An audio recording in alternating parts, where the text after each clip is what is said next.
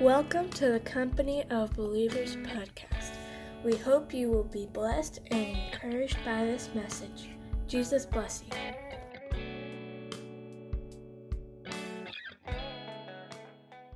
I want to start tonight in Hebrews chapter 5, In Hebrews chapter 5, verse 13. We'll read a couple of translations.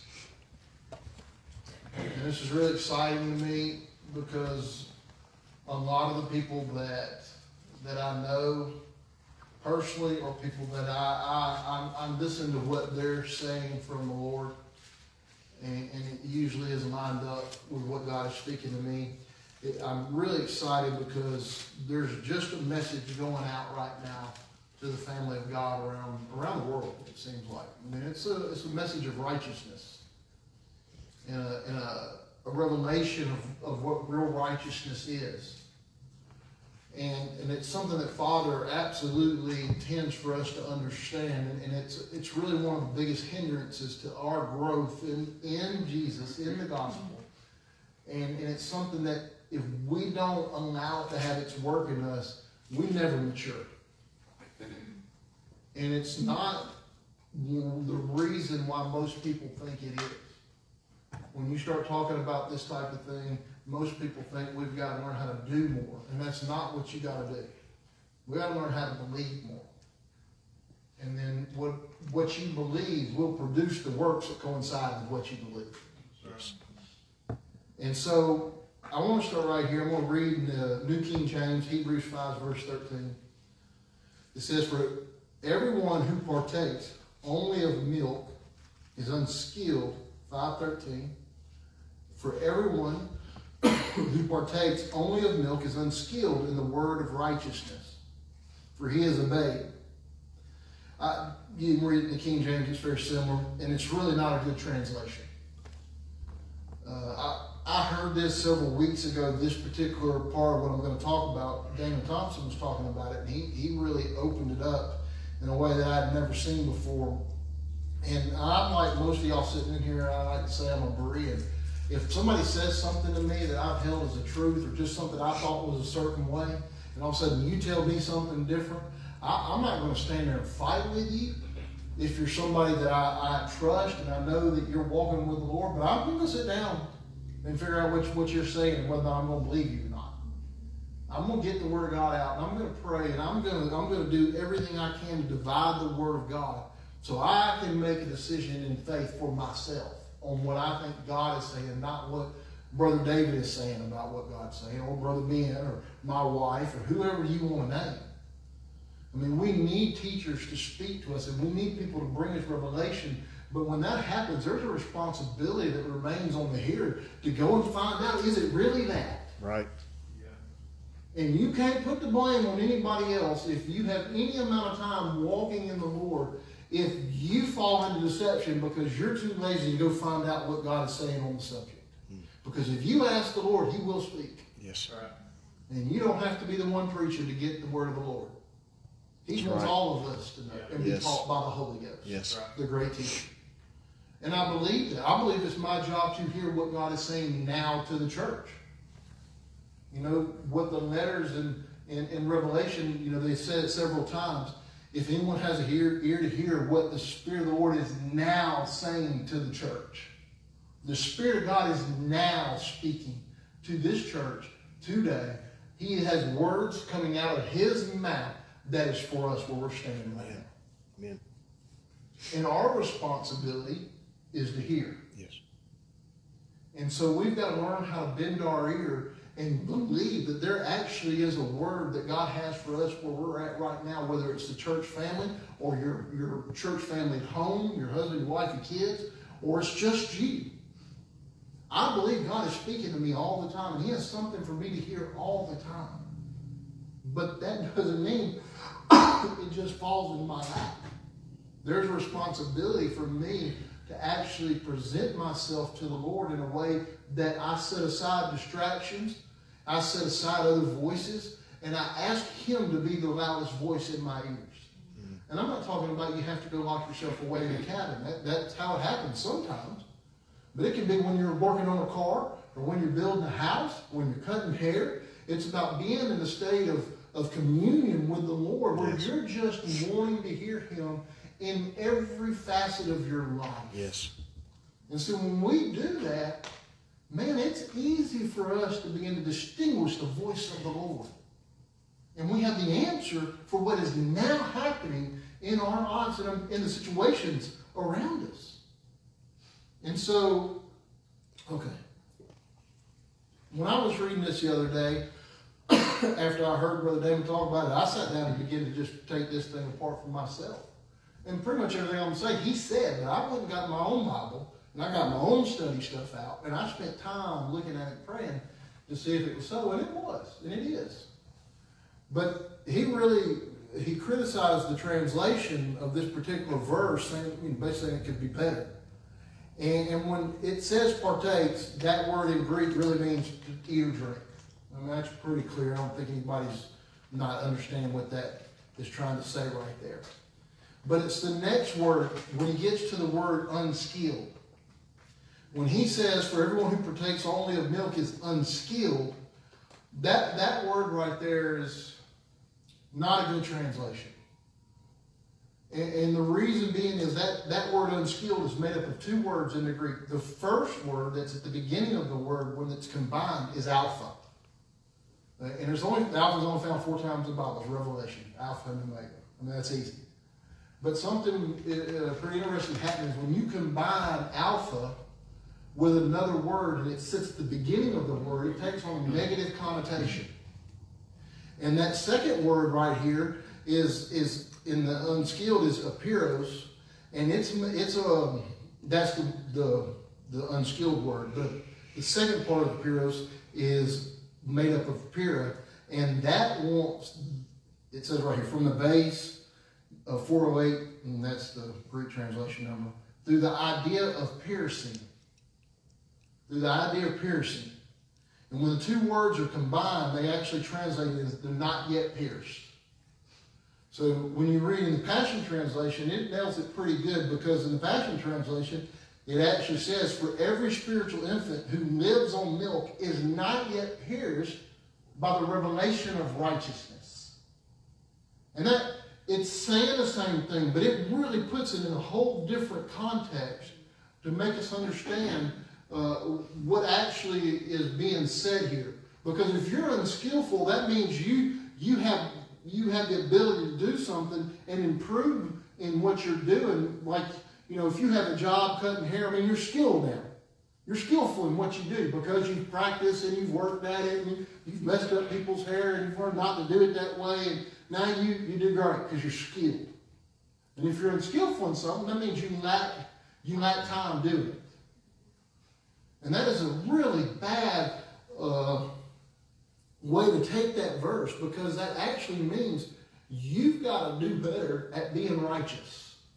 You're not righteous yet because you actually hadn't worked hard enough at it. You hadn't learned how to cross enough stuff off of the checklist.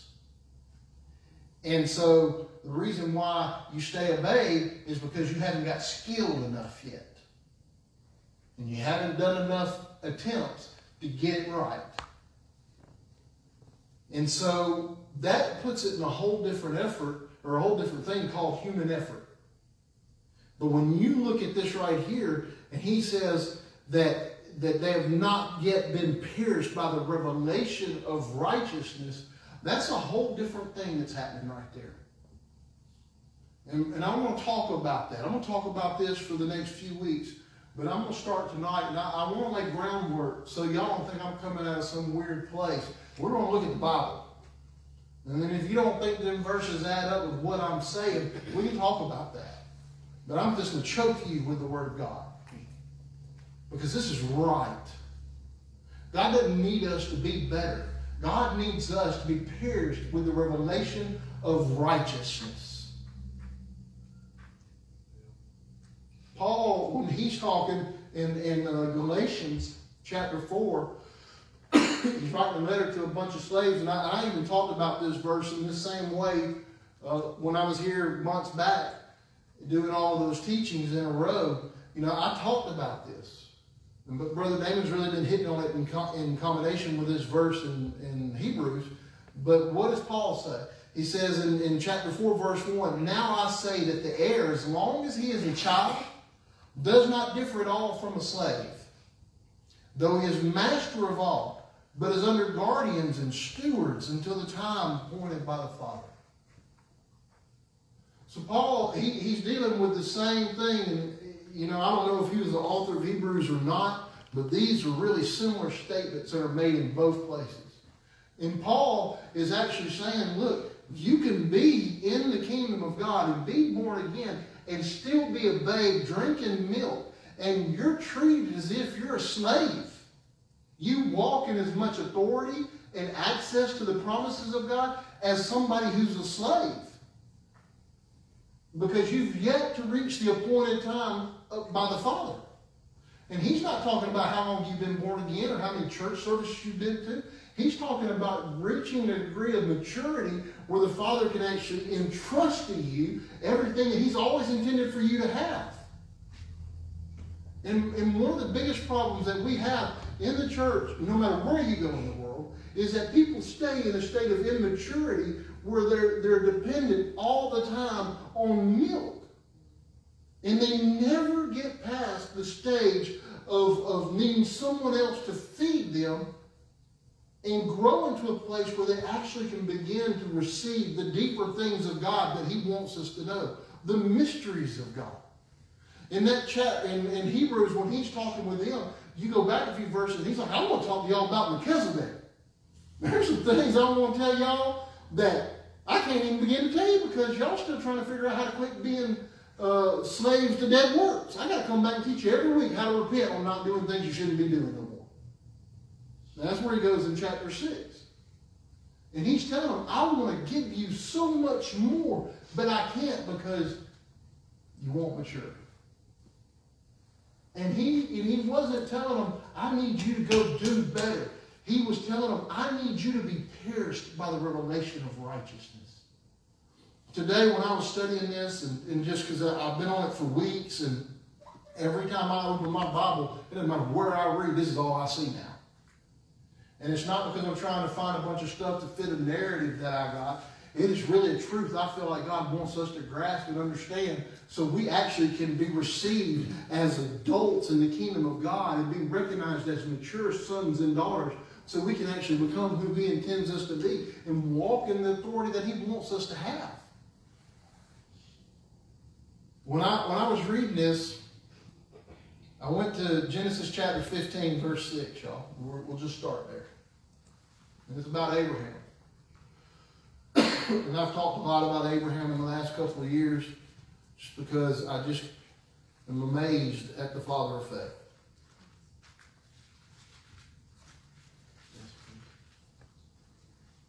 I have a dry cough and it's a hangover from the whole kidney thing. I don't know why, but I haven't been sick besides that, so Rachel gets home soon. In Genesis 15:6, this thing is just New King James. This is what it says. It says that, and he believed in the Lord, and he accounted it to him for righteousness. So what gave Abraham or Abram in that particular moment righteousness? He believed.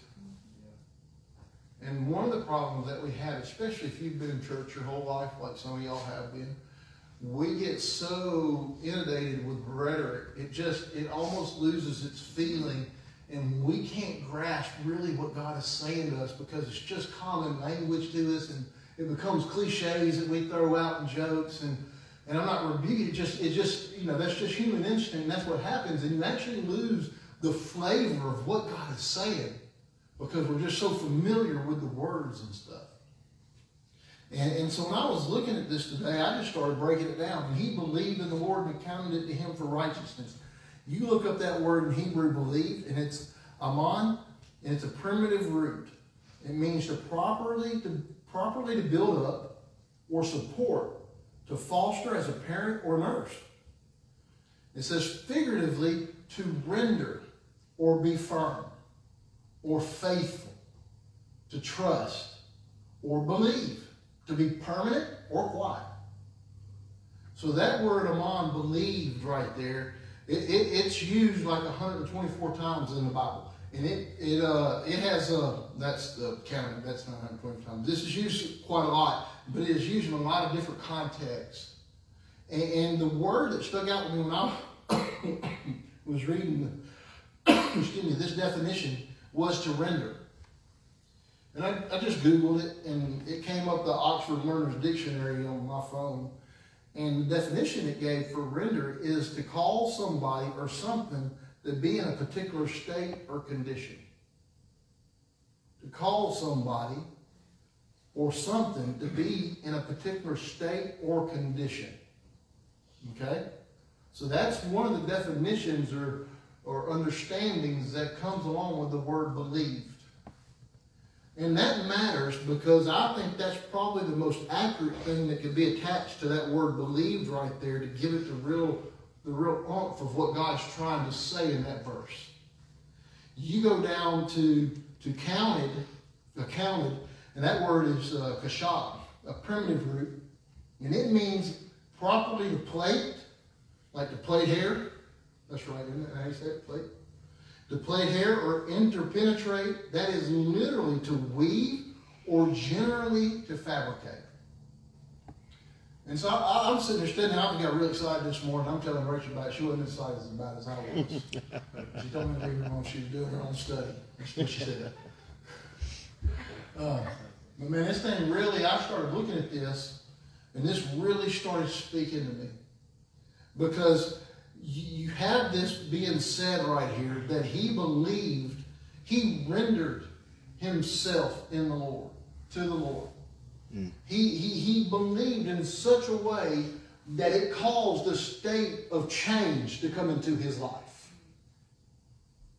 You know, so we use those words like believe, and, you know, I believe I'm going to do this, you know, and it's not wrong, but I'm telling you, we lose the meaning in situations like this of what this is saying. Because he didn't just believe something. He believed to the degree that it changed his very state of existence. It changed the fabric of who he was.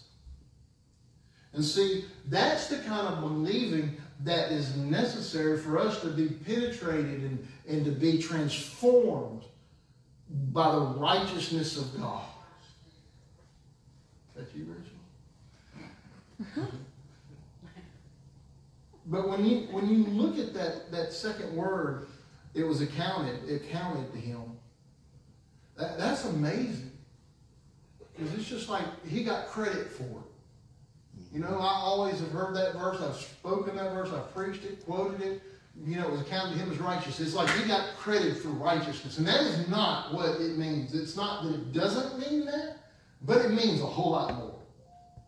He's saying that he believed in such a way when he rendered to what God had said, it caused such a transformation in him that it was accounted to him as righteousness. It actually means right there that he became intertwined and woven into the very fabric of righteousness of God. Mm. Like they became one.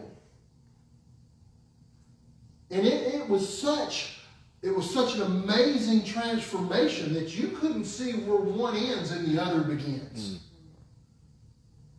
It's not just you get credit. No, you actually become the righteousness of God in Christ Jesus. And I'm going to go more into those verses next week. But I want you to see what actually happened to a flesh and bone person like us when he believed what God had to say. God says, I'm going to weave my very righteousness into the fabric of your being because you believe me. You don't just believe in me. You believe me. You believe the words coming out of my mouth. And see, that's what it means. That's what it means right there, to be pierced by the revelation of righteousness. Mm.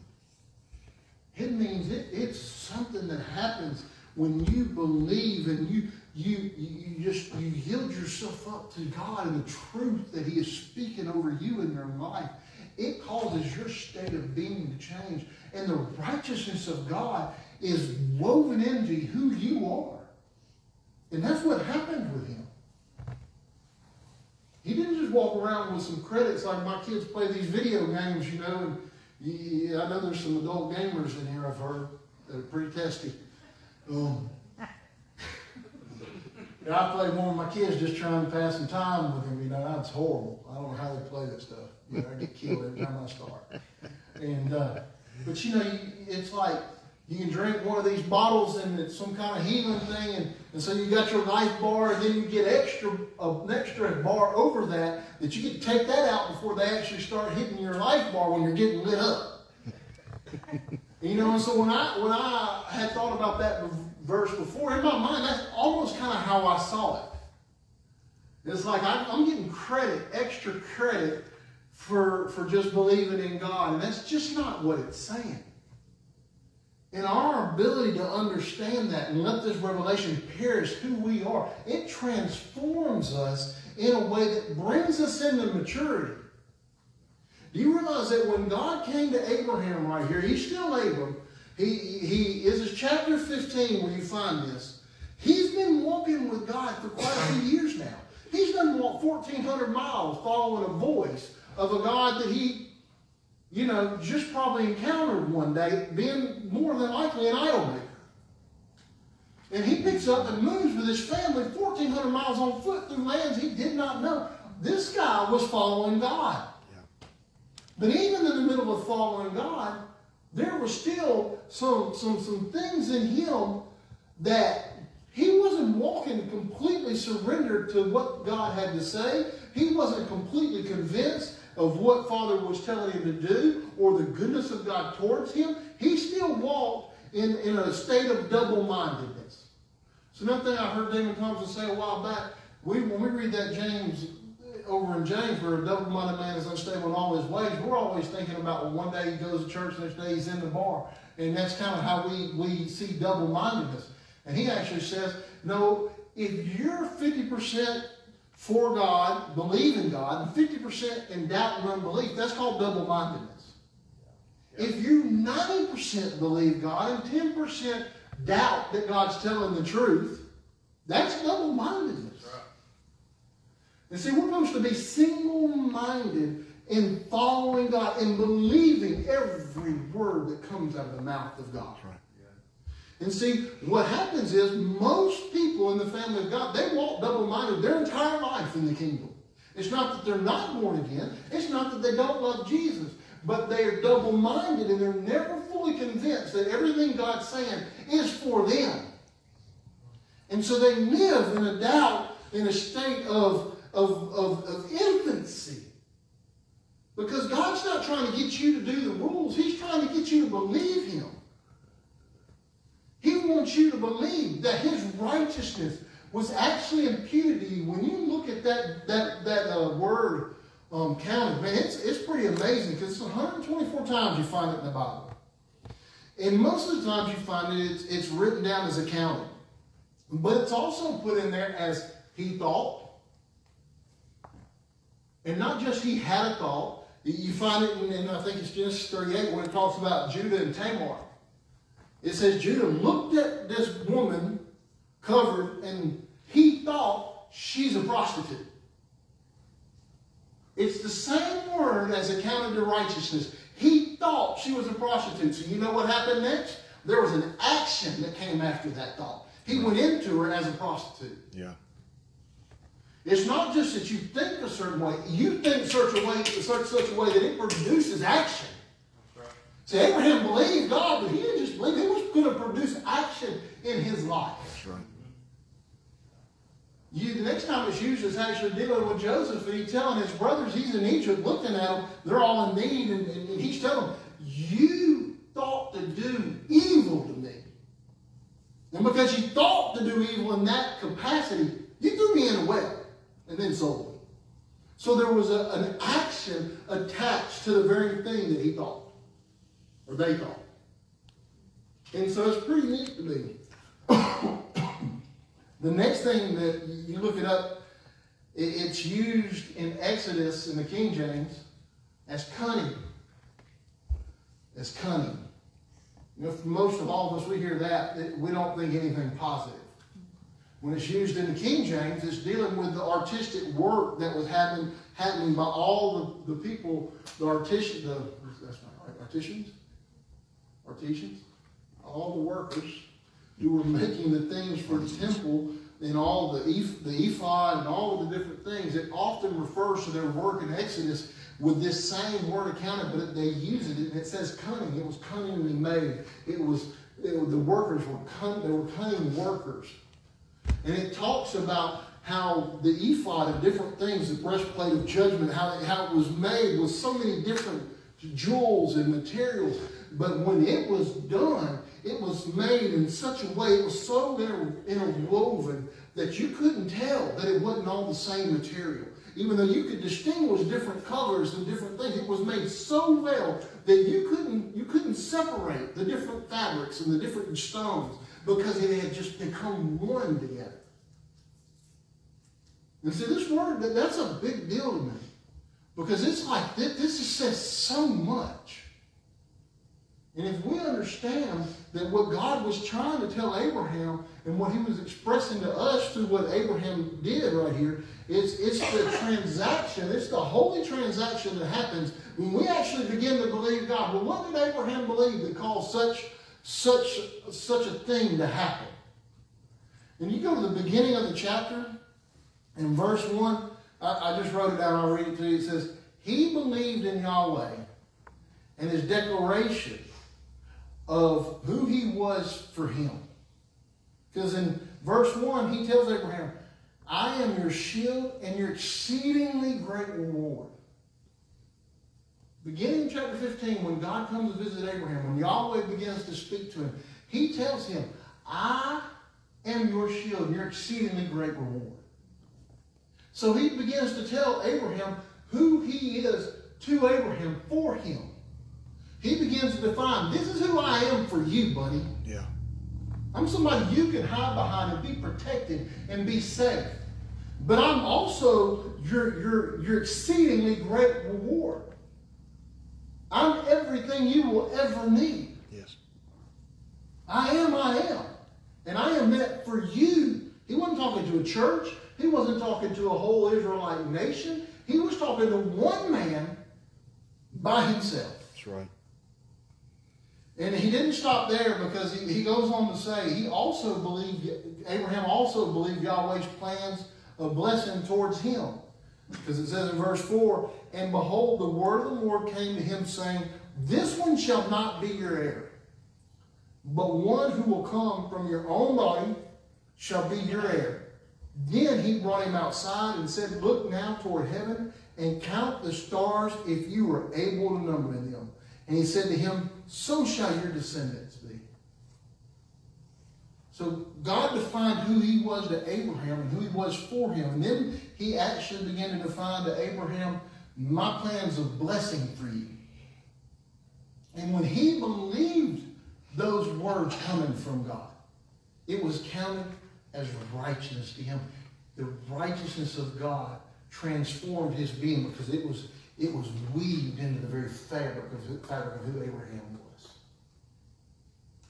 And Abraham was no longer the same person. He took a step of maturity into the Lord, and the Lord actually gives him a covenant in this chapter. Mm. And he had already been walking with the Lord for 11 years when God came and visited him right there and gives him the covenant, 10 years. 1,400 miles he walked, all of this. And it's now that he reaches a place of maturity. He says, now I can enter into an intimate, deep, real relationship with you where I can treat you as a mature son. I can have real conversations with you. I can give you real authority. I can trust you to do jobs. I can trust you to obey my voice and not stop to question everything that I've got to say, because you've reached a level of maturity where you actually believe me when I say something. Mm. And God said, oh, you know what that is? It goes all the way back to Hebrews 15. Abraham was pierced with a revelation of righteousness. That's why I like that translation, that particular verse right there, because it is accurate of what Father wants us to understand is necessary for us to actually grow and mature and get beyond the infancy stage of being born again.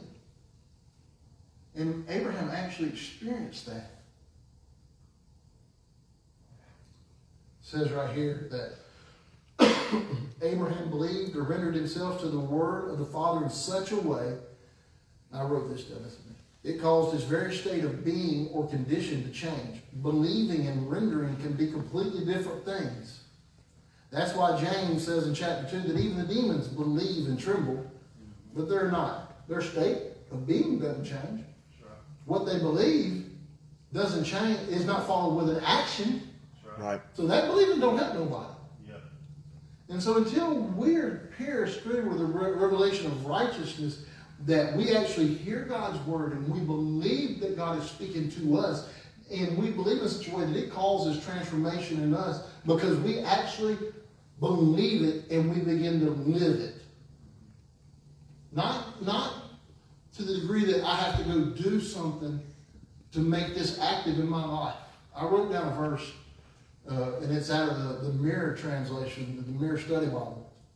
It's at the end of my notes, so I'm going to jump ahead, but it says that, and I read this morning, I liked it. In Hebrews 10:36, it's in the footnotes of the Mirror Study Bible.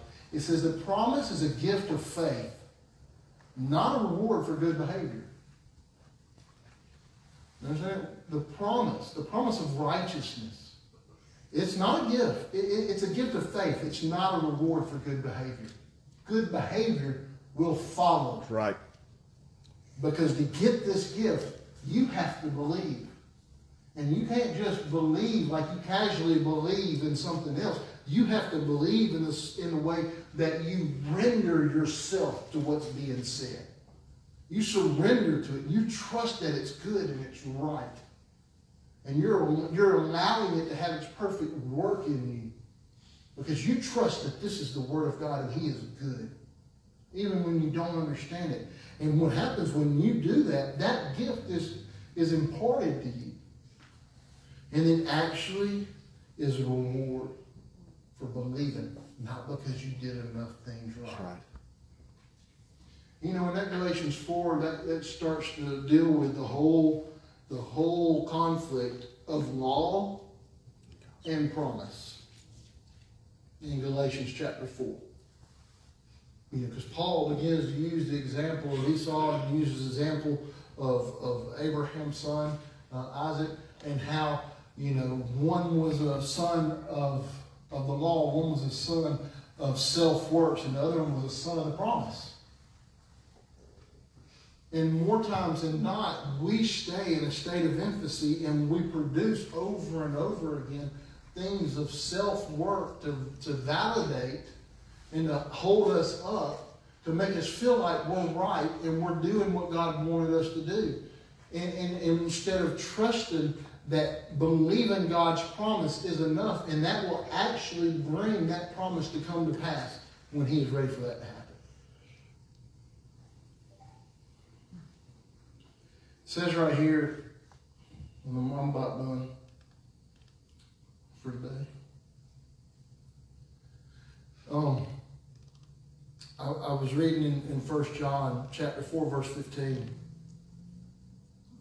And it says, whoever confesses that Jesus is the Son of God, God abides in him, and he in God. Whoever confesses, that's not saying that whoever says out of their mouth, like, repeat this prayer after me. It would be more proper if we had the same word that they used for Abraham when he believed, and what that represents right there. Because we think confession, we think somebody just says it out of their mouth and repeat it, and so that's what it's talking about. He's actually talking about when you have believed in such a way that it has produced a change in your life because God recognizes you truly believe in my Son. I'm going to give you my righteousness, and I'm going to make you look like me. I'm going to make you look like my Son to the degree that I'm going to abide in you, and you're going to abide in me. Right. I mean, that is an amazing statement right there that we need to try to understand. What is that really saying? How is he going to abide in me and I abide in him? It goes all the way back to being interwoven with the righteousness of God. And when we believe in Jesus, that he is the Son of God, and we believe in a way that really convinces Father that we have accepted what he has declared about his Son. There's a holy transaction that happens. When I got born again and I was in my apartment in Birmingham, and Jesus walked in my room, touched me, and spoke to me, and I'm on the floor, high, and all of those different things. There was a transaction between me and him that happened on that floor. I had been hearing about Jesus for a few years from my mom and dad. I'd seen the witness and the truth of it in their life, but it wasn't a revelation to me. I knew it was real because I could see how much they had changed, but it had not penetrated my heart. And I would have told you, man, Jesus is true. And I told people all the time, yeah, Jesus is real, because I was convinced he was, but that revelation had not pierced me. Right. But when I was on that floor and I understood that he had came to save me, that he was there to love me and show me one more time his desire was for me. I don't know how I understood, because I didn't know the Bible, and I just knew that what he wanted in that moment was for me to give him everything I used to be, so he could give me everything I was supposed to be.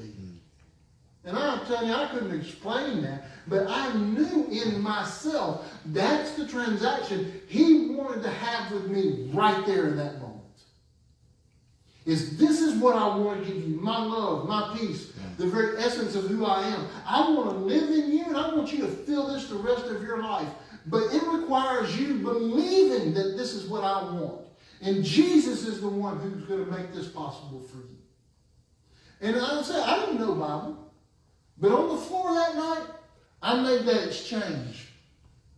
And what happened is when I got up off that floor, he was in me. And I knew I was in him. I don't know.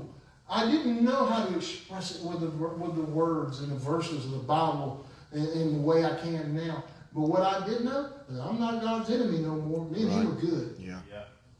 I feel clean. I feel like I'm walking with God. Because he had come to live in me. But I also was in him now, hidden in Christ. And there was an exchange happening.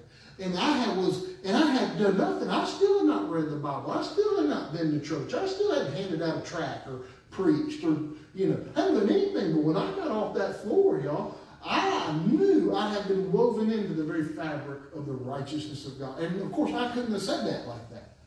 But I just knew. I knew where I was at. Something in me cried out, Abba, Father. Yeah. And I didn't need somebody to come alongside me and told me, you're born again, or you need to get baptized, then you'll be saved. They said, if you're saved, you're supposed to get baptized. I'm like, I don't know what that is, but I'm in. Because I'm saved. I love Jesus. Yeah. Right. And my life was ready to start producing something that went in agreement with what I now believed. That I was his and he was mine. It didn't give me permission to think, oh, now I'm going to do what I want because, I'm intertwined with the righteousness of God and I'm free to just do what I want because we're all good because of this transaction. No, I believed in such a way, I didn't want to do that. I wanted to act like him, talk like him, look like him, speak like him. Right. And it wasn't because somebody gave me the rules. It's because something in me realized this is who I am now. Yeah. This is who you are. And see, people get afraid and there's fear when you start getting on these topics because people think you're going to get way out there and everybody's got this new permission to go do what they want. And this is that grace message that means you can go do whatever you want. Jesus got it covered. And this ain't that. Come on. When you are pierced through with the revelation of righteousness, you're not looking how you can go sin. You're looking how you can be as close to him as possible. It's a natural overflow of your life. Right. And see, this is how we grow into maturity. This could take 10 years like it did for Abraham. It could take 20 years. It could take 10 minutes. Yeah. It's not about how long or an amount of time. It's about when are you going to surrender to what God is saying and believe it in such a way that you just render yourself to it. And see, when you do that, maturity happens. God comes to you and says, you've only been saved for a year. Everybody else in here has been 20 years, but they still don't believe me. Mm. And it's not about struggling with belief. More times than not, when I pray, in certain situations, it's like the man in the Bible who came to Jesus. I believe, but God help my unbelief. Yeah. It's not that it's this overwhelming confidence where there's never any struggle to walk out what you do believe. And it's not that, but it's the point where you recognize, I do believe, but there's still a struggle. God help my unbelief. Right. You know, I was thinking about it this morning. I'm going to stop. But, you know, God came to Abraham and he told him, I want you to go circumcise yourself and everybody in your camp. And then that message went out to the camp. And all of these men showed up. What circumcision? And then that explanation came. Yep. And Abraham is, I'm sure in his own self, there ain't none of me thinks this ain't so. Is thinking, I don't know how to do this. That's right. Because you think there wasn't some struggle in that obedience? Yeah, come on. And you don't feel about yourself like I do. But I mean, seriously, think about that. You think he just walked up there and started cutting on everybody himself? Well, there was something going on in there. That's right. Could you imagine the people that he circumcised? Why are we doing this? Because the God who you've never seen or heard and have never known that existed, he told me we need to do this. Yeah. So line up. Yeah. I mean, I think about these things sometimes. What happens when I sit at my desk all day? It's never about, is it just, there's never a consideration, a thought, or a struggle to move into obedience. It's recognizing, I know what you're saying is good and right and true. I don't understand it, and it's going to hurt, and I don't see why, but I know your plans for me are good. Yeah. Yes. A blessing. Yes. So God, I believe, help my unbelief. Yes. And we take a step of obedience. Man, this is what God wants us to understand. We've got to grow up in the family of God because there's things he wants us to do and be, and he can't entrust us with it yet. And it's not because we're just screw-ups and we can't get it right. It's because we just are absolutely stubborn and refuse to just believe what he says about us. You know how hard it is? I've seen some of your faces tonight and other people when I'm talking about this is a hard concept for people to get their minds wrapped around, especially people who've grown up in church, because we've been convinced we've got to get everything right before we can level up. And it's never been that. Right. We got to learn how to believe. Yeah. Leveling up comes easy when you get yourself convinced that God's good and he's telling you the truth. Yes. And we should just do it. Leveling up is what happens naturally. And I'm going to take some time these next few weeks. Now, next week, it'll be a lot more aggressive. But this is where we're coming from. And I wanted y'all to see where this starts. This is God's example given to us. This ain't me trying to come up with something in some weird narrative. This is the Word of God being laid out for us by the Father of faith who had to walk it out. And now it's our turn. And none of us should be discouraged if we think we're just never going to get there. Sometimes it takes a second, but when we surrender to what God has said, God's standing right there saying, now. Yeah. Jesus, I thank you. Thank you for the opportunity to be here this evening. I thank you for your word. I thank you for your truth. Father, teach us how to surrender, to render ourselves to you, to believe in you and your word, Father. Teach us how to believe in such a way it causes a change in our very state of being. That you can look at us and realize we do believe. We believe you. We believe you in such a way that we surrender. And we let you have your perfect work in us. God, show us, God, your righteousness woven into the very fabric of who we are, so that we know who we are when we stand before you. And we know that you see us as righteous because you gave us your righteousness. It was a gift because we believed, not a reward because we worked. I thank you, Father, and I bless you tonight. In Jesus' name. Amen.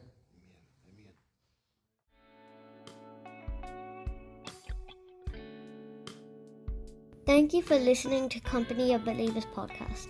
If you have been blessed by this message and would like to sow into this ministry, please go to www.companyofbelievers.com and select Give. Thank you for listening.